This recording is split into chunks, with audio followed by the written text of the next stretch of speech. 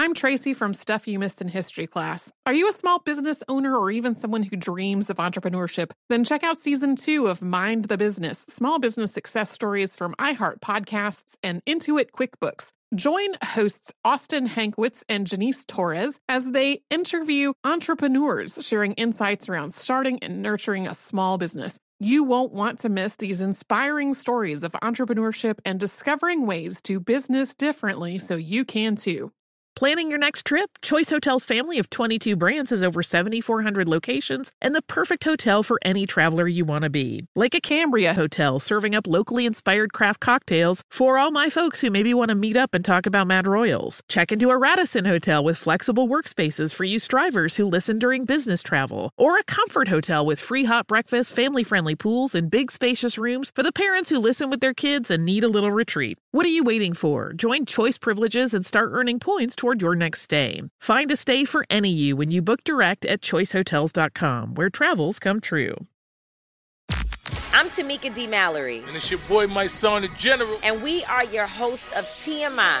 And catch us every Wednesday on the Black Effect Network, breaking down social and civil rights issues, pop culture, and politics in hopes of pushing our culture forward to make the world a better place for generations to come. Listen to TMI on the Black Effect Podcast Network, iHeartRadio app, Apple Podcasts, or wherever you get your podcasts. That's right. Danielle Moody here, host of the Woke AF Daily podcast. We've been with iHeart for a year, and what a year it has been. As we head deeper into 2024 and yet another life-changing election cycle, Woke AF Daily is here to keep you sane and woke. Make Woke AF Daily your podcast destination for 2024 election news and analysis. Listen to Woke AF Daily Season 5 on the iHeartRadio app, Apple Podcasts, or wherever you get your podcasts. Welcome to Stuff You Missed in History class from HowStuffWorks.com.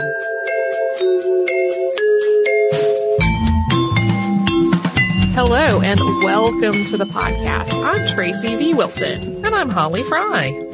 The subject of today's podcast has been requested by a couple of different listeners. One was Lockpreet, who wrote back in March, and another is Christopher, who wrote in after promotions for the movie Suffragette raised some controversy about the film's treatment of race. And I want to be very clear, I have not seen Suffragette. I cannot personally comment on how the film treated race, but the thing that people were criticizing stemmed from the fact that basically everybody in the movie is white, which is simultaneously woefully inaccurate and sadly true.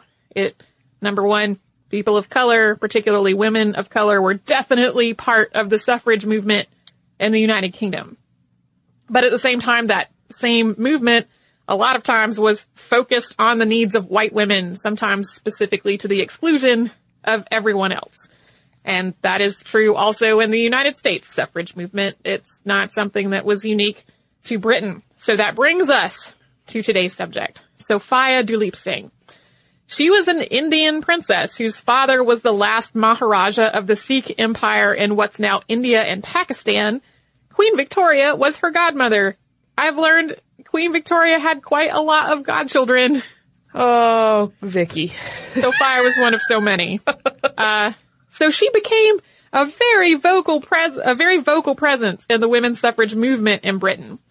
And Princess Sophia's background and her upbringing had a really huge influence on how she came to be part of the movement and just generally how her life played out. And her story doesn't make a whole lot of sense without knowing a bit about her father and her grandfather. So we're going to tell her story in two parts. Today is the sad royal childhood installment of this two-parter. If you have missed past hosts' focus on sad royal childhoods, that's what we're going to talk about today. Part 2 is going to talk about her adult life and how she started working to help women in Britain get the right to vote. Sophia Duleep Singh's grandfather, Ranjit Singh, founded the Sikh Empire at the turn of the 19th century.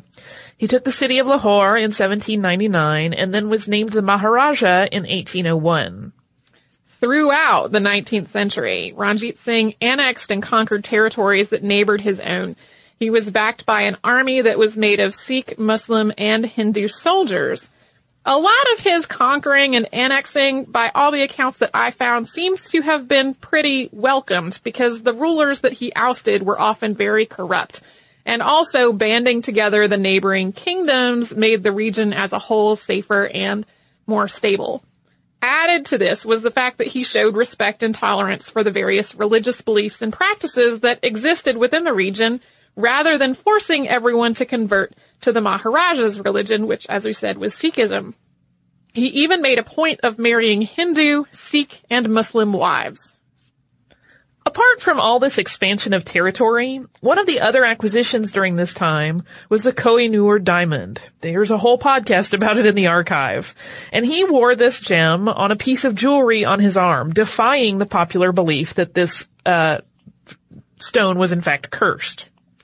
By the time of Ranjit Singh's death in 1839, the Sikh empire was very large and very wealthy. But without him around to lead this empire, the leaders of the various factions that he had united started to work against each other again. And it really didn't help that one after another, his successors were all assassinated. None of them managed to hold on to their reign for more than a couple of years. The heir to maintain control of the empire for the longest period after Ranjit Singh's death was his youngest son, Duleep Singh. He was Sophia Duleep Singh's father. Duleep's mother, Maharani Jind Kaur, was known as Jindan. She was one of his father's more recent wives at the time of his death. She had refused to participate in the ritual of sati, in which Ranjit's other wives burned themselves to death on his funeral pyre. She said that she was more dedicated to Duleep than to his late father. That dedication became extremely evident when Duleep Singh became the next person in line of succession in 1843. His mother acted as his regent, and her political savvy protected the young Maharaja. For several years, she was able to keep him relatively unharmed, even as others around him were assassinated in ongoing power grabs.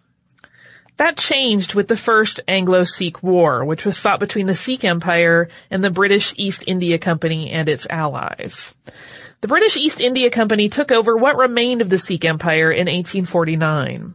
Claiming to be acting on the young Maharaja's behalf, it presented him with a treaty that outlined, among other things, terms for, quote, protecting him until he was 16. In the meantime, his mother would still act as regent. Side note, also included in this treaty was surrendering the Koh-i-Noor diamond to the Queen of England. And this British protection was unfortunately not to be. The British East India Company slowly infiltrated Lahore with its own troops. It banished Duleep's mother, who had become vocal about their distrust of them when Duleep was 9 years old. At the age of 11, Duleep himself was exiled.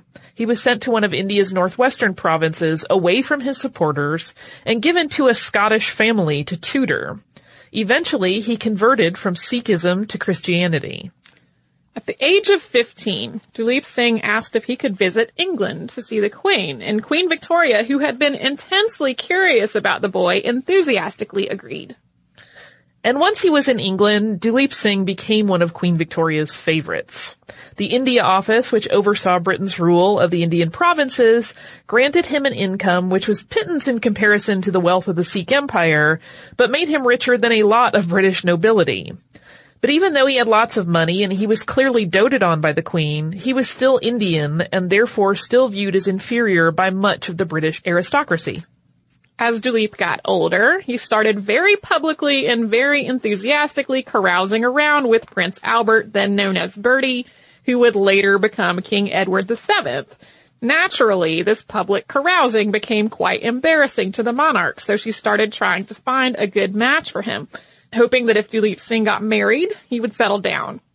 She had to do this while also trying to keep him in the dark about the realities of British colonial rule in India, which we have other things on in the archive. To be very, very generously brief, it was not great. Yeah.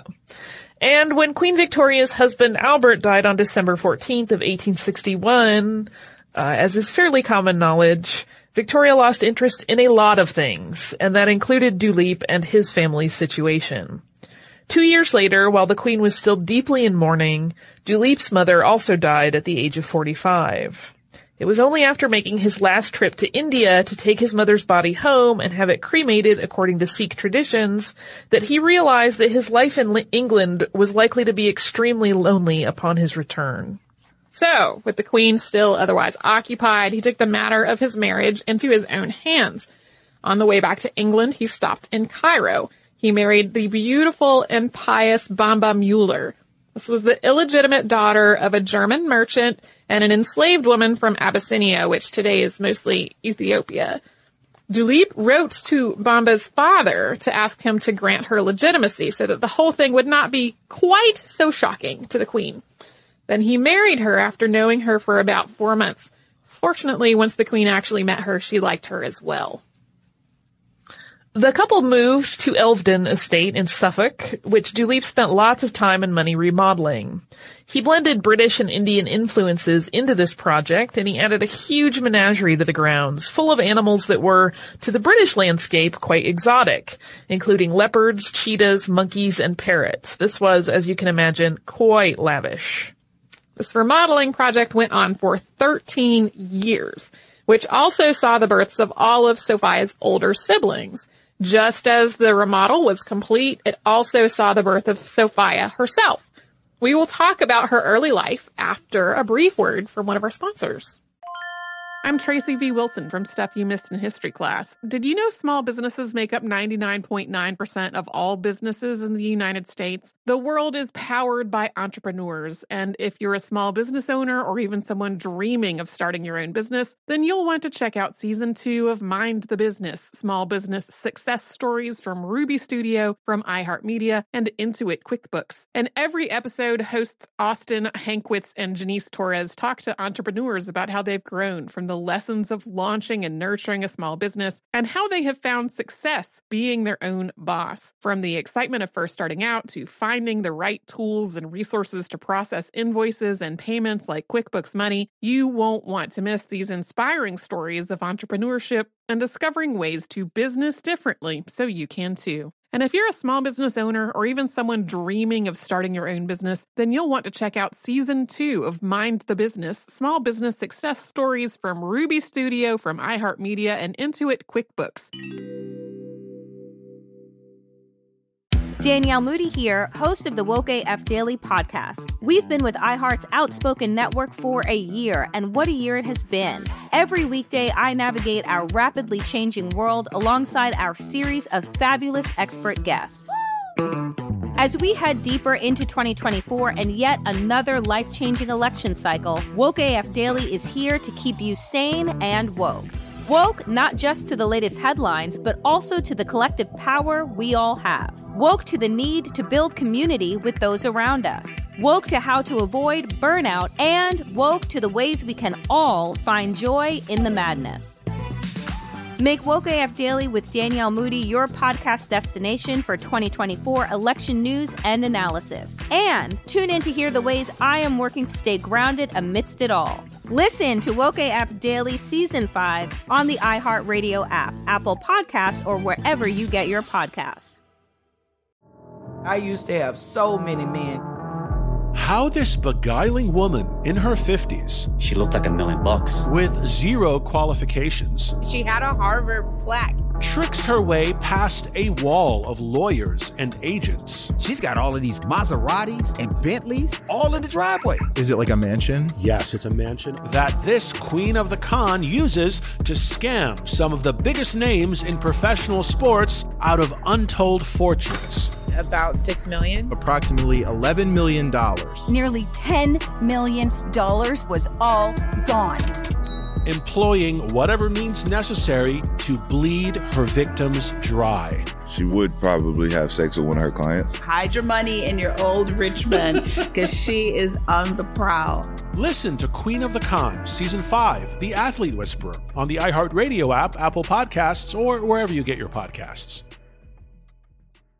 Oh, hi, I'm Rachel Zoe, and I'm back for another season of my podcast, Climbing in Heels. You might know me from the Rachel Zoe Project, or perhaps from my work as a celebrity stylist. And guess what? I'm still just as fully obsessed with all things fashion, beauty, and business. My podcast, Climbing in Heels, is all about celebrating the stories of extraordinary women, and this season, we're taking things up a notch. I'll be talking to some incredible women across so many industries, from models and beauty industry stars to doctors, entrepreneurs, and TV personalities. Climbing in Heels is here to bring you a weekly dose of glamour, inspiration, and fun. Every week, listeners will be able to ask me any questions. I'm answering it all. My life is absolutely crazy with so much going on, and I'm so beyond excited to bring you along for the ride. Whether we're talking red carpet looks, current trends, or products I'm obsessed with, I'm here to be your fashion fairy godmother. Listen to Climbing in Heels every Friday on the iHeartRadio app, Apple Podcasts, or wherever you get your podcasts. And now we go back to our story. Sophia Duleep Singh was born on August 8, 1876. In addition to being the youngest of the Duleep Singh children at the time, there was a several-year gap between her and her brothers and sisters, who had all been born within 1 or 2 year increments of one another. So, as the baby, she was doted on. Not long after her birth, though, things sort of started to go south at home. Although her father had a sizable income from the India office, he was outspending it, and significantly so. He also had something of a gambling problem. Plus, he just felt like he was royalty, so he should be able to do what he wanted, even though he didn't really have an empire anymore. In spite of the fact that everyone was trying to keep him in the dark about it, he also started learning more about British activities in his former home, as well as about how his mother had been treated by the British, which was not well. He became increasingly defiant, and when the Queen's bankers started insisting that he rein in his spending, he responded by spending even more. It took the Queen herself sending him a letter directly before he begrudgingly approached his life with any sort of adherence to a budget. In August of 1879, Sophia's little brother, Albert Edward Duleep Singh, was born, making Sophia one of 6 siblings to survive their infancy. Because they were so much younger than the older 4 children, Sophia and the baby, who was known as Eddie, were particularly close. After Eddie's birth, things continued to get worse around the Duleep Singh home. Duleep himself had been having affairs throughout his marriage, and these became increasingly serious and increasingly public. He had a number of illegitimate children, and some of the older ones he gave jobs at the Elvden estate. This behavior became increasingly upsetting to his wife, and a huge rift started to develop in the couple's marriage. Finally, the British government made it clear that it would no longer tolerate Duleep's excesses. It offered him a one-time payment that would allow him to settle all his debts, and in exchange, it would take control of the estate at Elvden upon his death. This meant that Duleep would basically be broke, but not in debt, and would have no property to leave his children. In desperation, he wrote to the Queen directly, and in her reply, she suggested that she might be able to help his children after he was gone, but that when it came to his own finances, she basically reminded him that he had been warned. In her words, quote, "As I once or twice mentioned to you before, I think you were thought extravagant, and that may have led to a want of confidence as regards to the future." Oh, you have to admire her turn of phrase. Yeah, I was just thinking I'm glad I never ran afoul of Queen Victoria needing to tell me and I told you so. Because this is simultaneously so deft and so putting him down. But so incredibly polite. In retaliation for what he perceived as having been taken advantage of, after all, as you recall, the Sikh Empire was worth far more than the British government had ever given him, Duleep teamed up with Army Major Evans Bell to write a tell-all book about the British annexation of his empire. And there really was quite a bit to tell. However, the book was really a rushed job. It was sloppy and it was full of errors.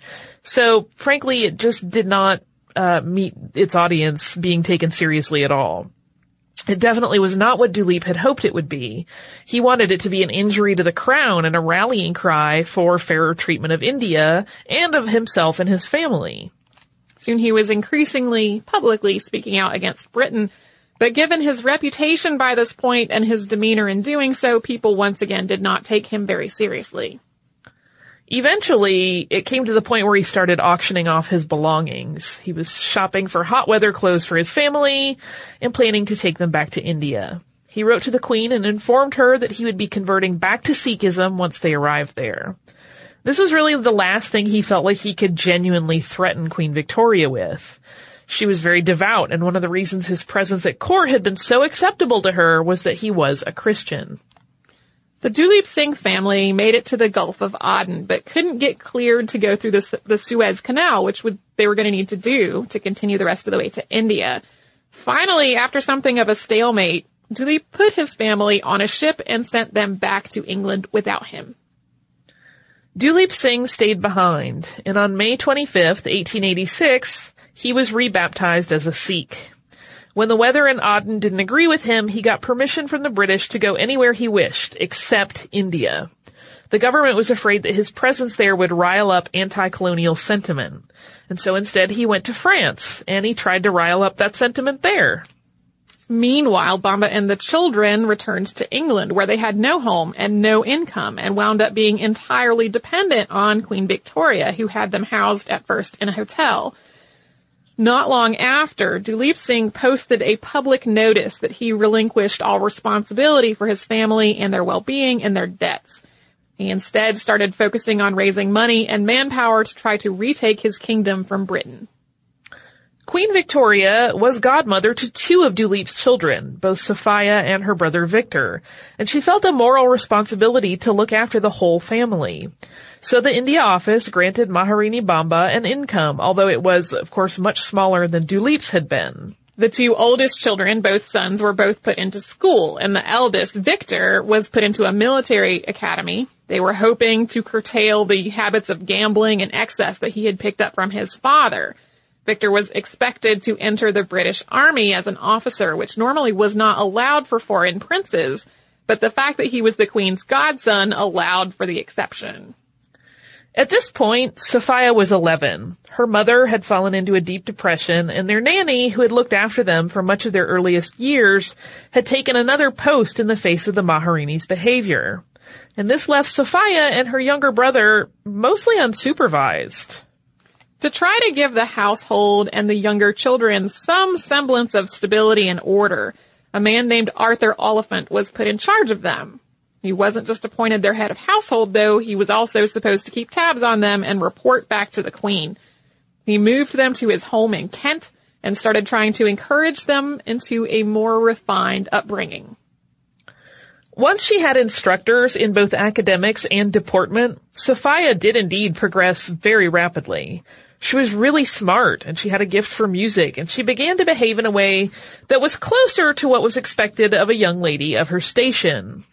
But unfortunately, then a series of tragedies plagued her adolescence, and we're going to talk about those after we have a brief word from one of our fabulous sponsors. I'm Tracy V. Wilson from Stuff You Missed in History Class. Did you know small businesses make up 99.9% of all businesses in the United States? The world is powered by entrepreneurs, and if you're a small business owner or even someone dreaming of starting your own business, then you'll want to check out Season 2 of Mind the Business, Small Business Success Stories from Ruby Studio, from iHeartMedia, and Intuit QuickBooks. And every episode, hosts Austin Hankwitz and Janice Torres talk to entrepreneurs about how they've grown from the lessons of launching and nurturing a small business and how they have found success being their own boss. From the excitement of first starting out to finding the right tools and resources to process invoices and payments like QuickBooks Money, you won't want to miss these inspiring stories of entrepreneurship and discovering ways to business differently so you can too. And if you're a small business owner or even someone dreaming of starting your own business, then you'll want to check out Season 2 of Mind the Business, Small Business Success Stories from Ruby Studio, from iHeartMedia, and Intuit QuickBooks. Who hasn't heard names like Achilles or Odysseus, Cassandra, Medusa? But how much do you know about them from the ancient world? Let's Talk About Myths, Baby is the podcast bringing the ancient sources to life. Greek myth and history is timeless, and unless you've been living under a rock, you have seen just how true that is today. But there is so much more to these characters and stories than what pop culture can do justice. I'm Liv Albert, the host of Let's Talk About Myths, Baby, and every week I bring you stories from the ancient world, both mythological and historical, to breathe new life into these thousands of years old stories. I'm also regularly joined by some of the most brilliant names in the field of archaeology and ancient history, authors of your favorite retellings from today, and everyone in between. Join me as I dive into the wild world of the ancient Greeks and their stories. Listen to Let's Talk About Myths, Baby on the iHeartRadio app, Apple Podcasts, or wherever you get your podcasts. Oh, hi, I'm Rachel Zoe, and I'm back for another season of my podcast, Climbing in Heels. You might know me from the Rachel Zoe Project, or perhaps from my work as a celebrity stylist. And guess what? I'm still just as fully obsessed with all things fashion, beauty, and business. My podcast, Climbing in Heels, is all about celebrating the stories of extraordinary women, and this season, we're taking things up a notch. I'll be talking to some incredible women across so many industries, from models and beauty industry stars to doctors, entrepreneurs, and TV personalities. Climbing in Heels is here to bring you a weekly dose of glamour, inspiration, and fun. Every week, listeners will be able to ask me any questions. I'm answering it all. My life is absolutely crazy with so much going on, and I'm so beyond excited to bring you along for the ride. Whether we're talking red carpet looks, current trends, or products I'm obsessed with, I'm here to be your fashion fairy godmother. Listen to Climbing in Heels every Friday on the iHeartRadio app, Apple Podcasts, or wherever you get your podcasts. I used to have so many men. How this beguiling woman in her 50s, she looked like $1 million, with zero qualifications, she had a Harvard plaque, tricks her way past a wall of lawyers and agents. She's got all of these Maseratis and Bentleys all in the driveway. Is it like a mansion? Yes, it's a mansion that this queen of the con uses to scam some of the biggest names in professional sports out of untold fortunes. about $6 million. Approximately $11 million. Nearly $10 million was all gone. Employing whatever means necessary to bleed her victims dry. She would probably have sex with one of her clients. Hide your money in your old rich man, because she is on the prowl. Listen to Queen of the Con, Season 5, The Athlete Whisperer, on the iHeartRadio app, Apple Podcasts, or wherever you get your podcasts. In September of 1887, Sophia got typhoid, and while she was sick, her mother lapsed into a coma and died. She was 39. She had basically been sitting vigil and then sort of inexplicably fell ill and died. The Queen gave Sophia's father permission to come back to Britain for her mother's funeral, but he chose not to do it. And of course, the children were completely heartbroken at having lost their mother. And afterward, Oliphant and his wife continued to look after all the girls and little Eddie, who remember was the youngest. With a more stable home and dedicated tutors, all of the children started to learn very quickly. This basically kept them under the very careful eye of Oliphant, who was still giving reports back to the Queen on their behavior. And this also enabled their caretakers to try to teach them to be proper British children, with proper British attitudes and proper British deference to the Queen. Oliphant and the Queen thought this was especially necessary because both Sophia and Eddie were old enough to remember their father's increasingly outspoken anger at Britain. They also could remember their aborted trip to India, which had been thwarted by the British authorities that wouldn't allow them through the Suez Canal. They were not, however, quite old enough to grasp that talking about it, especially in a way that reflected well on their father and badly on Britain, would probably not go over well with the people in charge of their care. Eventually, it was decided that the children needed a clean break, or they would never grow up in a way that suited their station. Sophia and Eddie were sent to Brighton, and the two older sisters, Catherine and Bamba, were sent to university. With all her older siblings no longer at home, Sophia became sort of the linchpin of the family. She was the one that all of her siblings wrote to and trusted her to pass on news of the others. She also looked after her one younger brother. She learned to play the piano, and she did quite well with it. And she did gradually take on more of the deportment that was expected of her. However, their progress in their studies was short-lived. In 1890, their father, who had developed a very serious drinking problem, had a series of major strokes. He wrote to the Queen to ask for forgiveness, And he was given permission to come back to Britain under the condition that he be unfailingly, unquestioningly obedient to the monarch. By this point, he had remarried, and the Queen was not willing to extend much hospitality to Duleep's new wife. In her mind, that was the woman responsible for turning Duleep away from his family and away from his Christian faith. In spite of having gotten permission to return to Britain, there was not much of a happy reunion for the Duleep Singh family. Sophia's father had a serious heart attack while still in France, and about the same time, little Eddie got pneumonia that was complicated by other infections. While Duleep was able to come to England to see his son, he didn't stay long because he was afraid his own failing health would distract the doctors from looking after Eddie. Eddie Duleep Singh died at the age of 13 in April of 1893. Duleep Singh died just months later, alone in a hotel room on the night of October 22nd. The staff found him on the floor the next morning. He was only 55 at the time. Against his final wishes, which were to be buried wherever he died, Duleep Singh's children had his body brought back to England. He was buried at Elvedon Hall alongside his first wife and his deceased son. The now orphaned Sophia was understandably distraught. She had just turned 17, and in just a few years, she had lost her mother, her father, and her much-adored little brother. The nanny, who had taken another post during her mother's depression, had also died, literally as the Oliphants were trying to bring her back to look after them again. The Duleep Singh children had also lost their home, their status, and nearly all of their wealth. While her surviving brothers had the means and freedom to support themselves, Bamba, Caroline, and Sophia Duleep Singh were completely dependent upon the Queen. And that is where we are going to end the sad royal childhood portion of Sophia Duleep Singh's life. We are going to continue in the next episode about how Princess Sophia, who at the point where we're leaving her is considered to be kind of unassuming and plain and quiet, wound up becoming very politically defiant. And if you are interested in this story, you can read it with so much more detail and so many things we have not gotten into in the book Sophia, Princess Suffragette Revolutionary by Anita Anand. I highly recommend it, and we're going to be talking about it at the end of part 2 also. Do you have a little bit of listener mail for us? I do. This is from Allison, and Allison says, "Hello. Firstly, I want to say how much I love your podcast, both due to the lively and wonderful way you discuss history and the wonderful research and ethics you put into it. It is so great to hear people laughing and having fun on the air. I so enjoyed the podcast on the Alcott family. I was super excited to see an episode on moonshine, as I'm a big whiskey buff and make my own fruit and herbal infusions at home.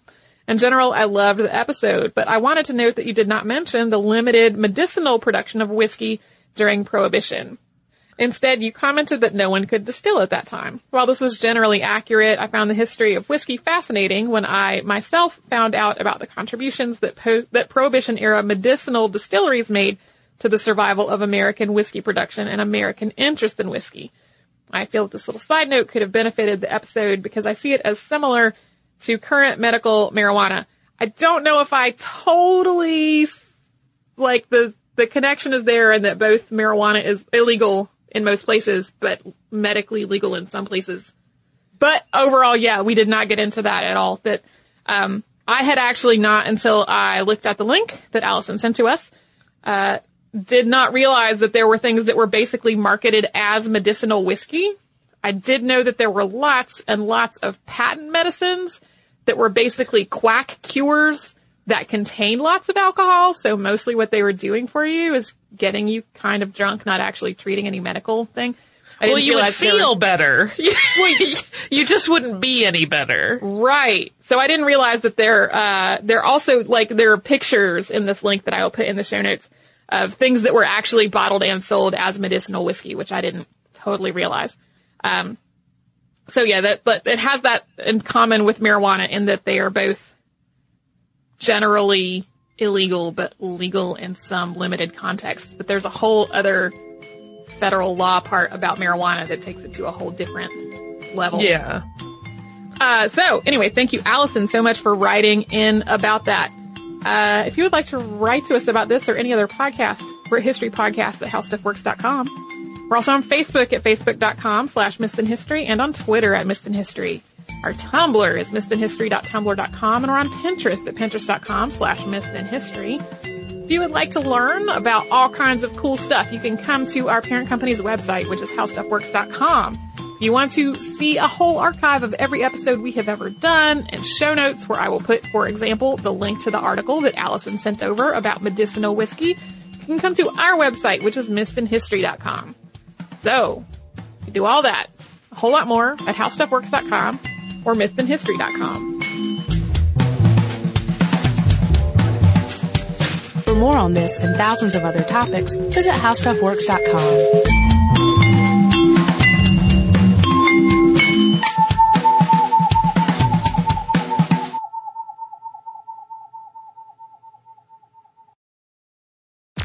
I'm Tamika D. Mallory. And it's your boy, my son, the General. And we are your hosts of TMI. And catch us every Wednesday on the Black Effect Network, breaking down social and civil rights issues, pop culture, and politics in hopes of pushing our culture forward to make the world a better place for generations to come. Listen to TMI on the Black Effect Podcast Network, iHeartRadio app, Apple Podcasts, or wherever you get your podcasts. That's right. What up? I am Dramos, host of the Life as a Gringo podcast. This is a show for the No Sabo kids, the 200%ers. Here we celebrate your otherness and embrace living in the gray area. Every Tuesday, I'll be bringing you conversations around personal growth, issues affecting the Latin community, and much more. Then, every Thursday, I'll be tackling trending stories and current events from our community. Listen to Life as a Gringo on the iHeartRadio app, Apple Podcasts, or wherever you get your podcasts. Danielle Moody here, host of the Woke AF Daily podcast. We've been with iHeart for a year, and what a year it has been. As we head deeper into 2024 and yet another life-changing election cycle, Woke AF Daily is here to keep you sane and woke. Make Woke AF Daily your podcast destination for 2024 election news and analysis. Listen to Woke AF Daily Season 5 on the iHeartRadio app, Apple Podcasts, or wherever you get your podcasts. I used to have so many men. How this beguiling woman in her 50s, she looked like $1 million, scams a bunch of famous athletes out of untold fortunes. Nearly $10 million was all gone. It's just unbelievable. Hide your money in your old rich man, because she is on the prowl. Listen to Queen of the Con, Season 5, The Athlete Whisperer, on the iHeartRadio app, Apple Podcasts, or wherever you get your podcasts.